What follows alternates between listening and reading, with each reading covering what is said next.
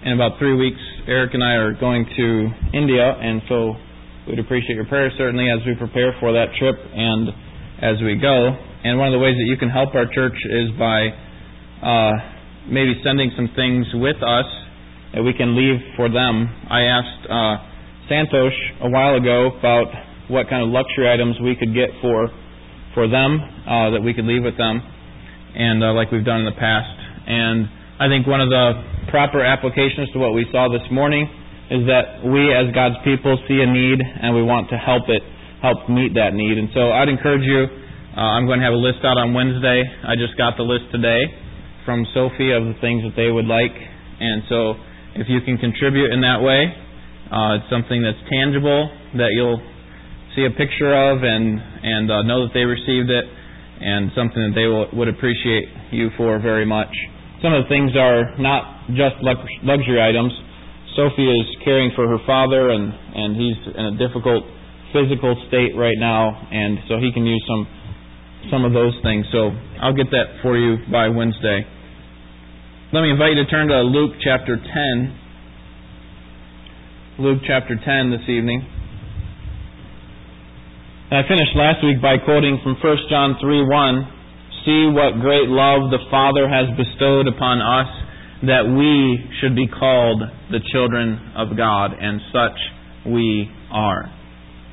The 72 disciples had just returned from their ministry of miracles and teaching and they were also teaching, and they came to report to Jesus all they had done. And in verse 17, they said to Jesus, "Even the demons submit to us in your name." And Jesus responded by saying, "Don't boast in the fact that spirits submit to you, but boast in the fact that your names are written in heaven, that they are recorded in heaven." Jesus was showing them and us that we have a privileged position because we are God's children and the disciples of Jesus Christ. And Jesus is going to pick up that thought that we have a privileged position and we must act accordingly here in the passage that we're going to look at tonight.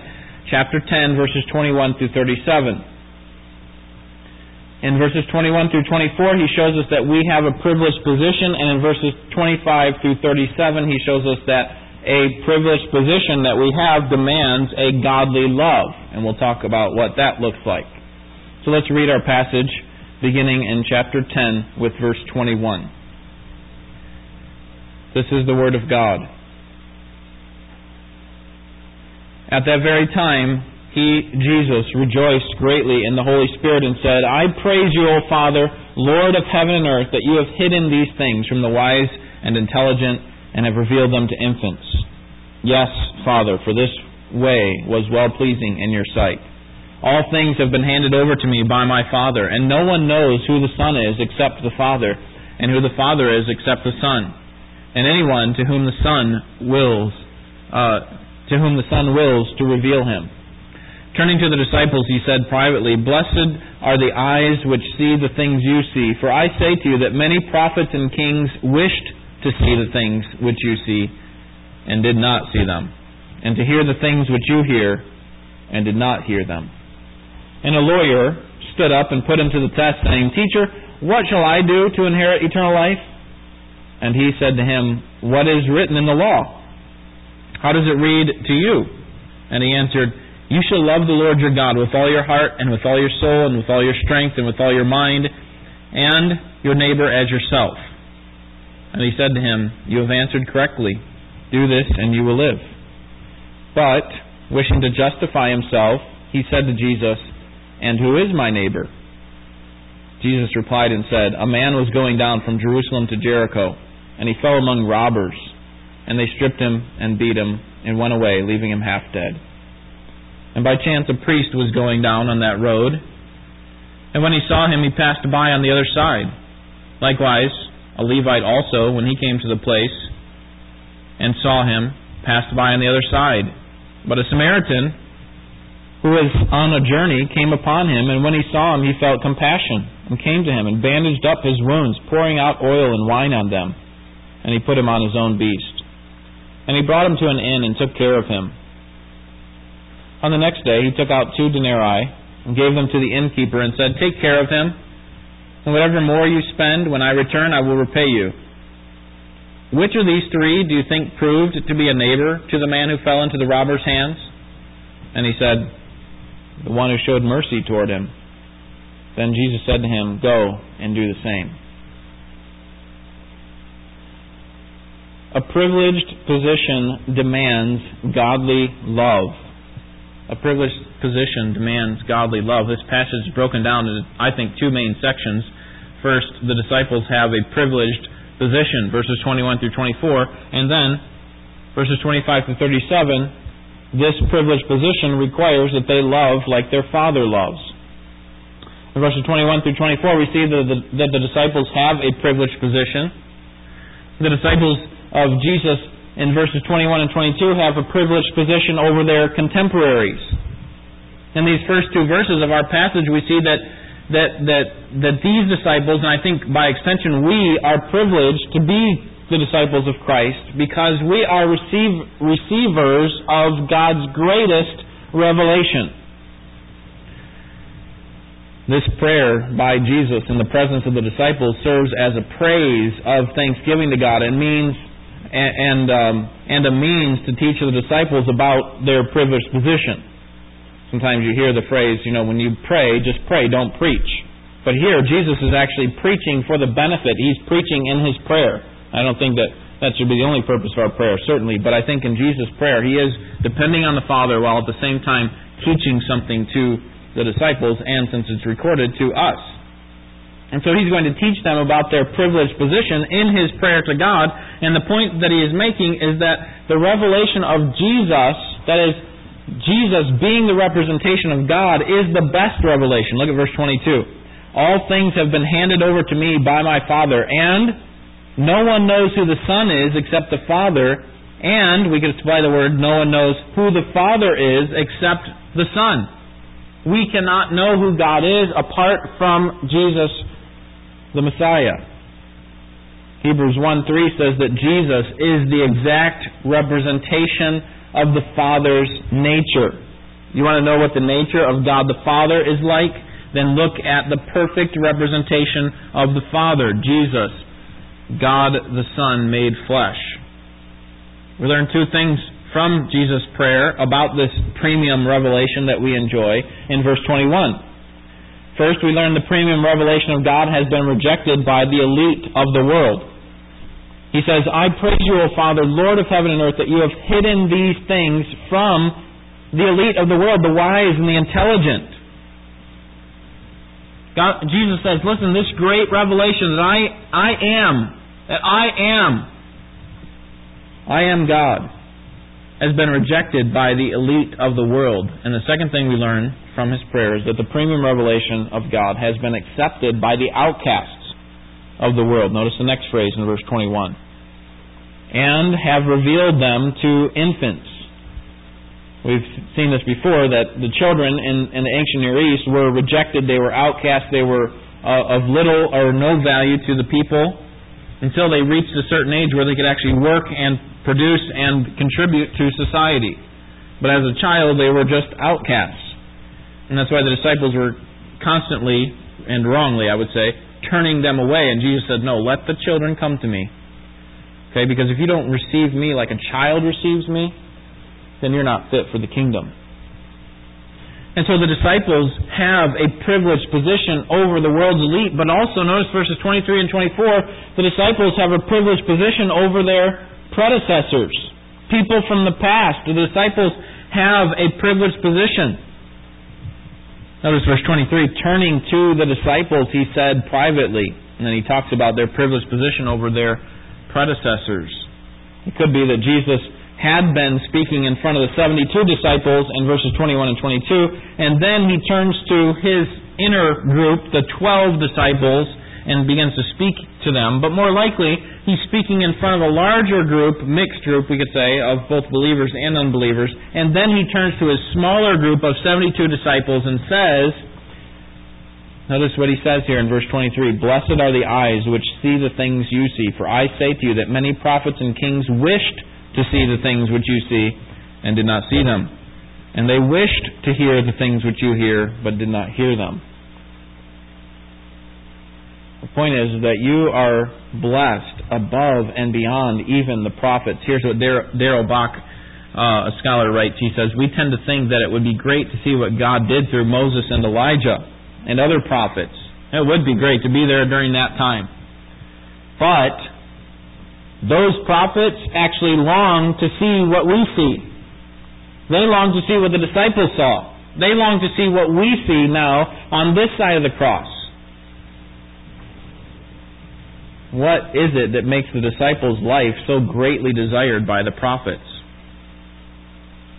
I think it's similar to why John the Baptist was seen as the greatest prophet in John 7:28. Remember when Jesus said, "Of all the men, all those born of women, there is none greater than John."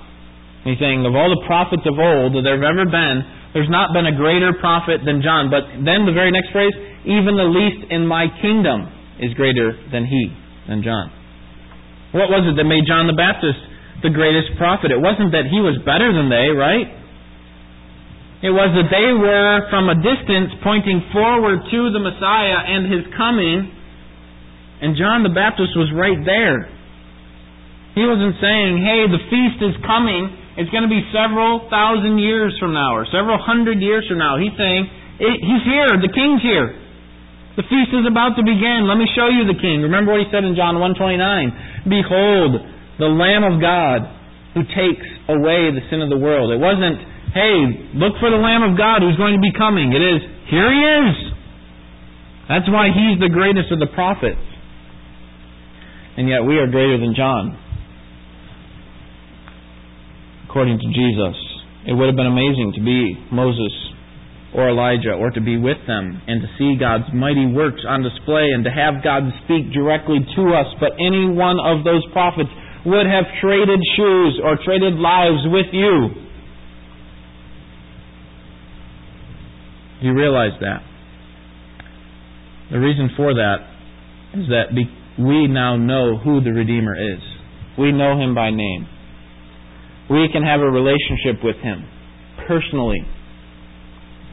And this makes sense if we think about the analogy. Who is more important? The one who sends out the invitations to the feast, or the one who joins with the King at the feast?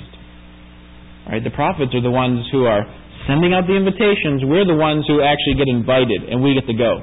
We get to spend time with Christ Himself. John announces the feast, and we take part in it. It's not that the Old Testament believers or the Old Testament saints were unbelievers in some way. It simply means that they didn't know their Redeemer by name. They only looked forward to a Redeemer who would come. We now know Him, and we will take a special place. We will have a special position in the kingdom, which they will still be a part of that, but we will have a special place in the kingdom as the bride of Christ. Right? He's the King in the kingdom, and we effectively are the Queen. And so we actually hold rule and authority over all other creatures in the millennial kingdom, including Old Testament saints, including Old Testament prophets, amazingly. Because of all who are born of women, there are none greater than John, but you who are least in the kingdom are greater than he. None of those people, including John the Baptist, are part of the bride of Christ, in the sense that they're not a part of Christ's church. We are. Okay, Christ still died for them. They still receive the benefits of the atonement, but we are actually His bride. They have a different relationship, but still great to be recorded in heaven, even if we think about it from their perspective. So the disciples have a privileged position, verses 21 to 24. Verses 25 to 37, disciples with a privileged position must love like their Father. Okay, if we have a privileged position, what I'm saying is we do, then we must love like our Father loves. Notice in verses 25 through 28 the expectation of a privileged disciple. The expectation of a privileged disciple. Let's step back for a minute before we get into the text and move away from a microscopic view of the text where we're kind of looking at it kind of thought by thought, and pull out and think from the larger context of the Gospel of Luke. Throughout this Gospel, Jesus and Luke has been emphasizing, on his behalf, discipleship and what it means to follow Jesus. And the one thing that he has been constantly emphasizing is the need to not only be a hearer of God's Word, but also a doer of God's Word. In chapter 4, Jesus performed many miracles in Nazareth, but they rejected him because they didn't properly respond to his teaching. They heard his teaching, but they didn't respond to it. And so Jesus says it's not enough for you just to hear. In chapter 6, the Pharisees are complaining about the disciples picking grain on the Sabbath, and Jesus says, "Have you not read?" Implication, you need to not only know the Scriptures, certainly they had read about David and Abiathar. They knew about that story. But it wasn't just that they didn't know about it, they didn't apply it to their own lives. At the end of the Sermon on the Mount, at the end of chapter 6, he talks about the wise man and the foolish man. And the difference is, as I have constantly pointed out, is not that the wise man heard the Word and the foolish man did not hear the Word. They actually both heard the Word of God, but the difference was the wise man heard the Word and acted upon it, and that's why he had a strong foundation. It wasn't that one had a ancillary or an acquaintance type level relationship with Jesus and the other did not. They both had a relationship by hearing the Word, but only the wise man acted on it. The foolish man didn't. In chapter 7, Jesus uses the immoral woman's love as an example, an illustration of those who have been truly forgiven. That is, that they understand the forgiveness that has been given to them, and as a result they act accordingly by forgiving others, and they pour out lavish love, in this case on Jesus himself. All right, all the disciples, or the Pharisees, are thinking, what is she doing? She's wasting all that. She's crying on his feet and wiping his feet with her hair and pouring out all this expensive perfume. And Jesus says, leave her alone. Okay, she is pouring out lavish love because she has loved much. The one who has been forgiven much loves much. In chapter 8, Jesus gives the parable of the soils. And remember, all of the individuals that are represented by soils all heard the Word. All of them. The difference, 3 of them didn't respond properly to the Word of God with genuine, Spirit-filled fruit. Only 1 responded to the Word properly by bearing fruit. In chapter 8, verse 18, Jesus says, take care how you listen. And then in chapter 8, verse 21, he says, you know who my mother and my brothers are? They are those who hear my word and put it into practice. Okay, so here's a theme that keeps running throughout the book. Don't just listen to my word. Do something about it. In chapter 9, he tells the disciples, you give them something to eat, to the crowd of 5,000, do you remember? And his point was, have you seen any miracles that I've performed so far? Have you learned anything from the authority of my teaching? Now act on it. And then in the middle of chapter 9, he tells his followers that disciples must be willing to lose their life in exchange for gaining eternal life. And then in chapter 10, the 72 disciples were to act on what they heard by depending on God for their provisions as they went out to these cities and as they went out for the sake of the name. And so now we kind of step back, look, Jesus is talking about discipleship. Here's what discipleship looks like. It is hearing my word and doing something about it. And now here again, I think in this passage, verses 25 to 37, Jesus is teaching the disciples of their privileged position and the response that they should have to that word that they've heard. That they need to act on that word that they already know. Notice verse 25. And a lawyer stood up and put him to the test.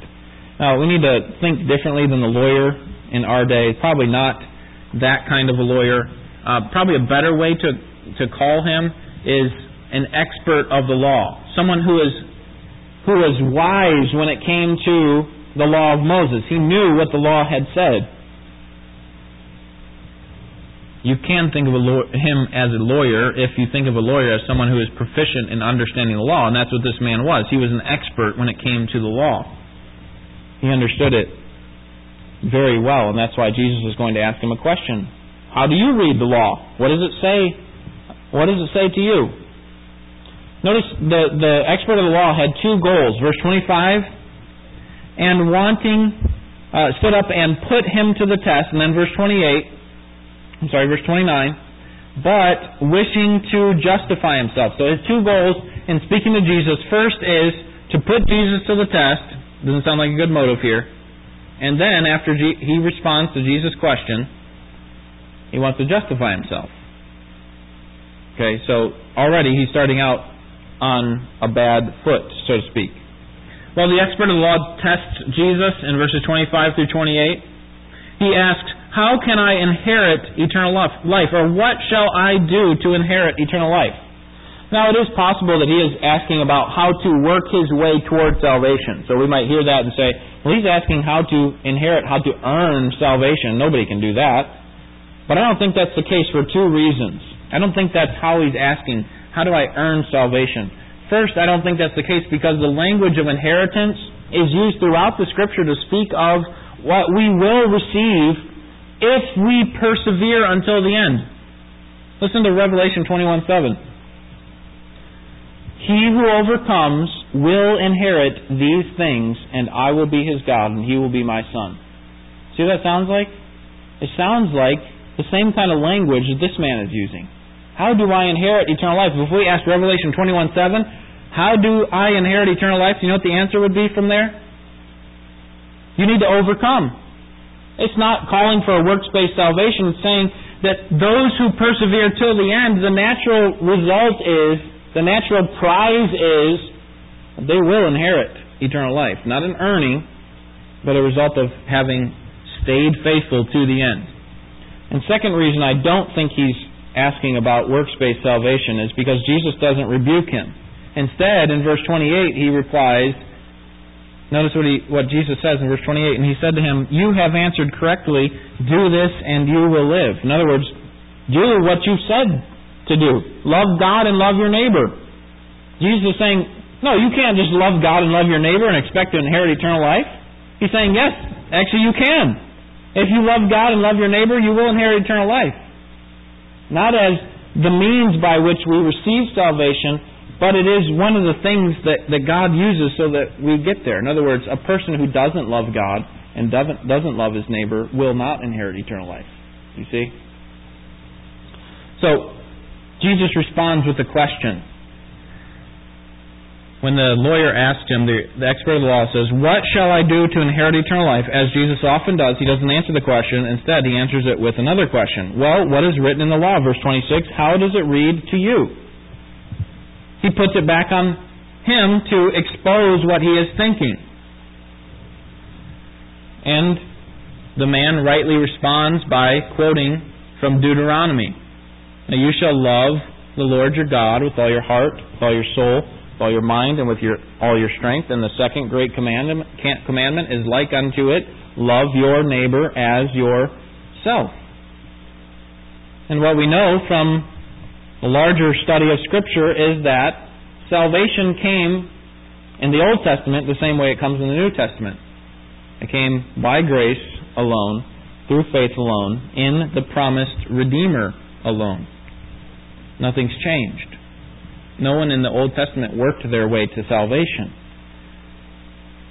And the point of the two commands was not to show how to produce faith, but what faith produces. Remember we talked about, I think it was last Wednesday, faith without works is dead. And that's the point here, that genuine saving faith will result in loving God and loving our neighbor. I think the point is that it was not enough for the expert of the law to know what God required. He needed to, think back to the larger context, he needed to not only know it in his mind, but he actually had to act upon it. That's why Jesus says, do it and you'll live. The second purpose of the expert of the law was, verse 29, to justify himself. And so, Jesus uses the expert of the law's attempt at justification of his action, or in this case, inaction, he didn't want to help his neighbor, to show him what real love looks like.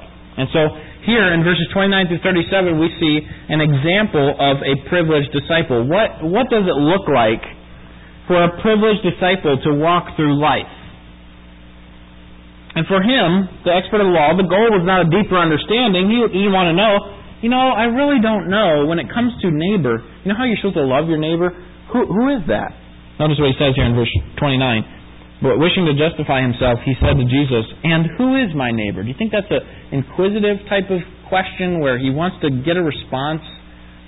Or is it a justifying sort of question? Well, Luke gives us a clue. He says it is a justifying question. He wants to be justified in his response. Because he wanted, basically, the approval of Jesus. Saying, hey, don't worry about some of those other people that are way out there. You know those enemies of yours? Don't worry about them. Those aren't your neighbors. Stick to the people who are close to you. Those are the people you ought to love. And I think the reason he asked the question this way is because as a Jew, he didn't believe that he had a responsibility to love Gentiles and Samaritans. Because those were his enemies. The only responsibility that this expert of the law saw that he had to love was of other Jews alone. And so we have the second question of the expert of the law. And for the second time, Jesus doesn't respond with a direct answer, does he? Instead, he responds with not a question this time, but a story and then a question. He's going to give the story, and at the end he's going to say, now, which one of these most acted like a neighbor? So Jesus doesn't answer the question. He gets him, the man, to think for himself. Well, the setting of the story, this parable, is that this man, who is unidentified, is on a road from Jerusalem to Jericho. From Jerusalem to Jericho we have about 18 miles, and it descended about 3,200 feet, and because of that is going to be a windy road and a perfect spot for robbers. They would hide out in these little clefts of the hill, the mountain, and then they would attack people and steal whatever they wanted. Notice how Jesus begins, a man. Just doesn't give any ethnic background. I assume that the expert of the law would have just assumed it was another Jew. And so, verse 30, this man gets robbed, beaten, and left as half dead. And so we have these three characters that come along. First, the priest. Notice his action in verse 31. And by chance, a priest was going down on that road. Notice this refrain. And when he saw him, he passed by on the other side. So he was going down, he saw him, and he passed by. And the second one was a Levite. Notice the same refrain. Likewise the Levite came to the place and saw him and passed by on the other side. Just so happened that a priest passed by and probably justified in his mind, I don't need to help him, someone else can do it. I've got more important things, more important work of God to do. But we don't know why the priest didn't help him. We don't know all of the thoughts and the inner workings of the priest's mind. That wasn't the point of Jesus' story. The point was he didn't help him. The Levite comes by and, man, it's shocking that a priest wouldn't help this poor, innocent man, but certainly a Levite would. And yet, we find in verse 32 that he does the same as the priest. He came, he saw, and he passed by. And so Jesus is kind of reeling his hearers in. See, the priest came, saw, passed by. The Levite came, saw, passed by. And here's the refrain that we should expect. The Samaritan, of course, obviously worse than the priest and the Levite, is going to come, see, and pass by, right? And yet Jesus makes a shocking twist to the Jewish hearers. Now, I don't think we quite understand how much Jews hated Samaritans, because we think of Samaritans as, good people, because after all we have a good Samaritan, right? But to the Jewish ears, the Samaritans were traitors. They were low-down, worthless half-breeds. When the northern kingdom of Israel fell in 722 BC to the Assyrians, many of the Jews were taken into exile. But some remained in northern Israel, and many of the remaining Jews intermarried with the Assyrians. And as a result, they formed this mixed Jewish-Gentile race, which we now know as the Samaritans. And so they were not fully Jews in ethnicity, nor in custom. Remember what the women at the well said? We don't serve on their mountain. We have our own mountain where we serve God. We have Mount Gerizim, and we think true worship happens there. And because they were not full Jews, they were hated by the Jews. But even though they were not full Jews, they were not full Gentiles either. So they were a people group without a camp. Notice the text. Verse 33.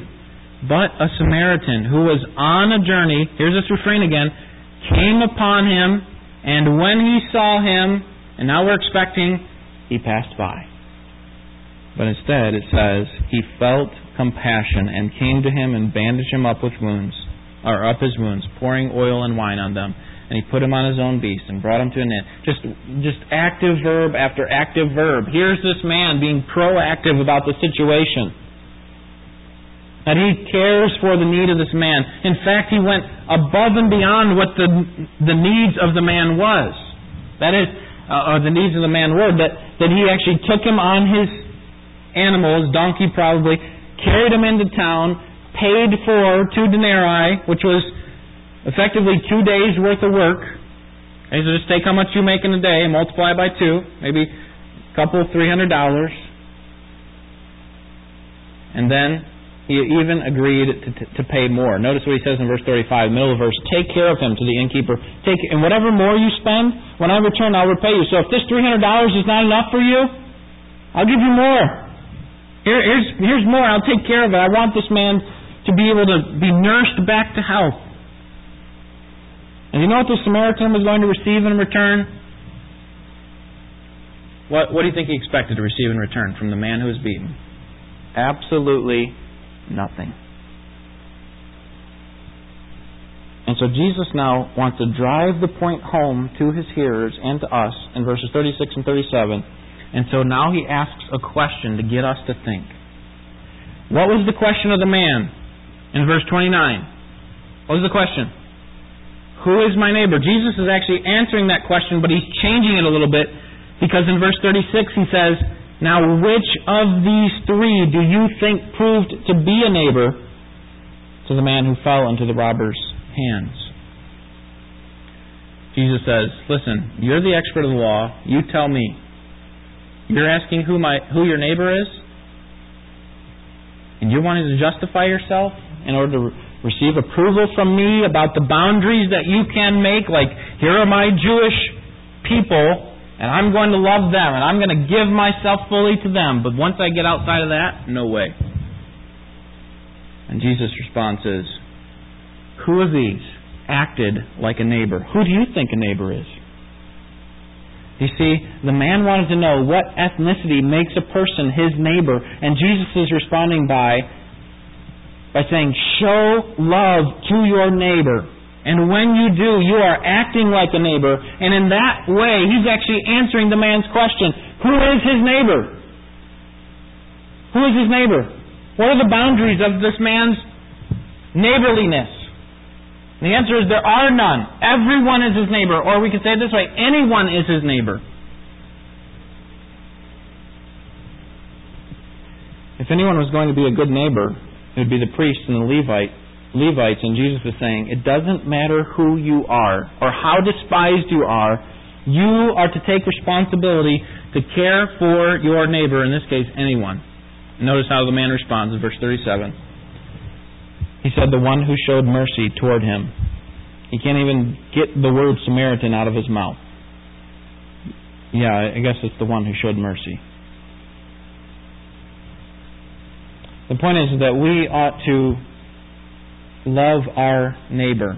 And that means that we must show care and compassion even for those who we would not normally have dealings with. Who is that for you? Who is it that you think, well, I have a special relationship with these people, my family, maybe my church. But those people, they suck up too much of my time. I don't have time for them. No, I can't give up my time for them. Jesus says, who is your neighbor?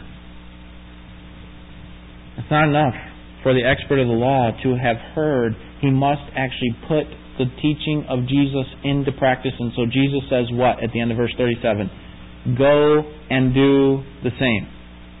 Go and do the same as the Samaritan. Take the Samaritan's example and follow it.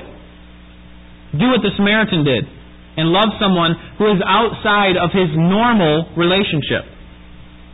Friends, we have a privileged position. We are people who have been called out of this world by God the Father through the message of the Son, and therefore we of all people must respond as proper representatives of our Father. And we do this by showing love to anyone, no matter their race, ethnic background, or religious beliefs. Now certainly we do have a greater responsibility to our own family. I quoted this morning from Timothy, from Paul's letter to Timothy, that if you don't care for your own family, you're worse than an unbeliever. Okay, so we do have a responsibility for our own family. You do have a responsibility for the people in this church, right? That we need to show love, and especially to the household of God, Galatians talks about. Okay, so we do have a special responsibility to people who are part of our immediate family and our, we could say, church family. But our neighbor, really, the boundaries of who our neighbors are is limitless. We should be a neighbor to anyone. In other words, you know what love is. Now go and do it.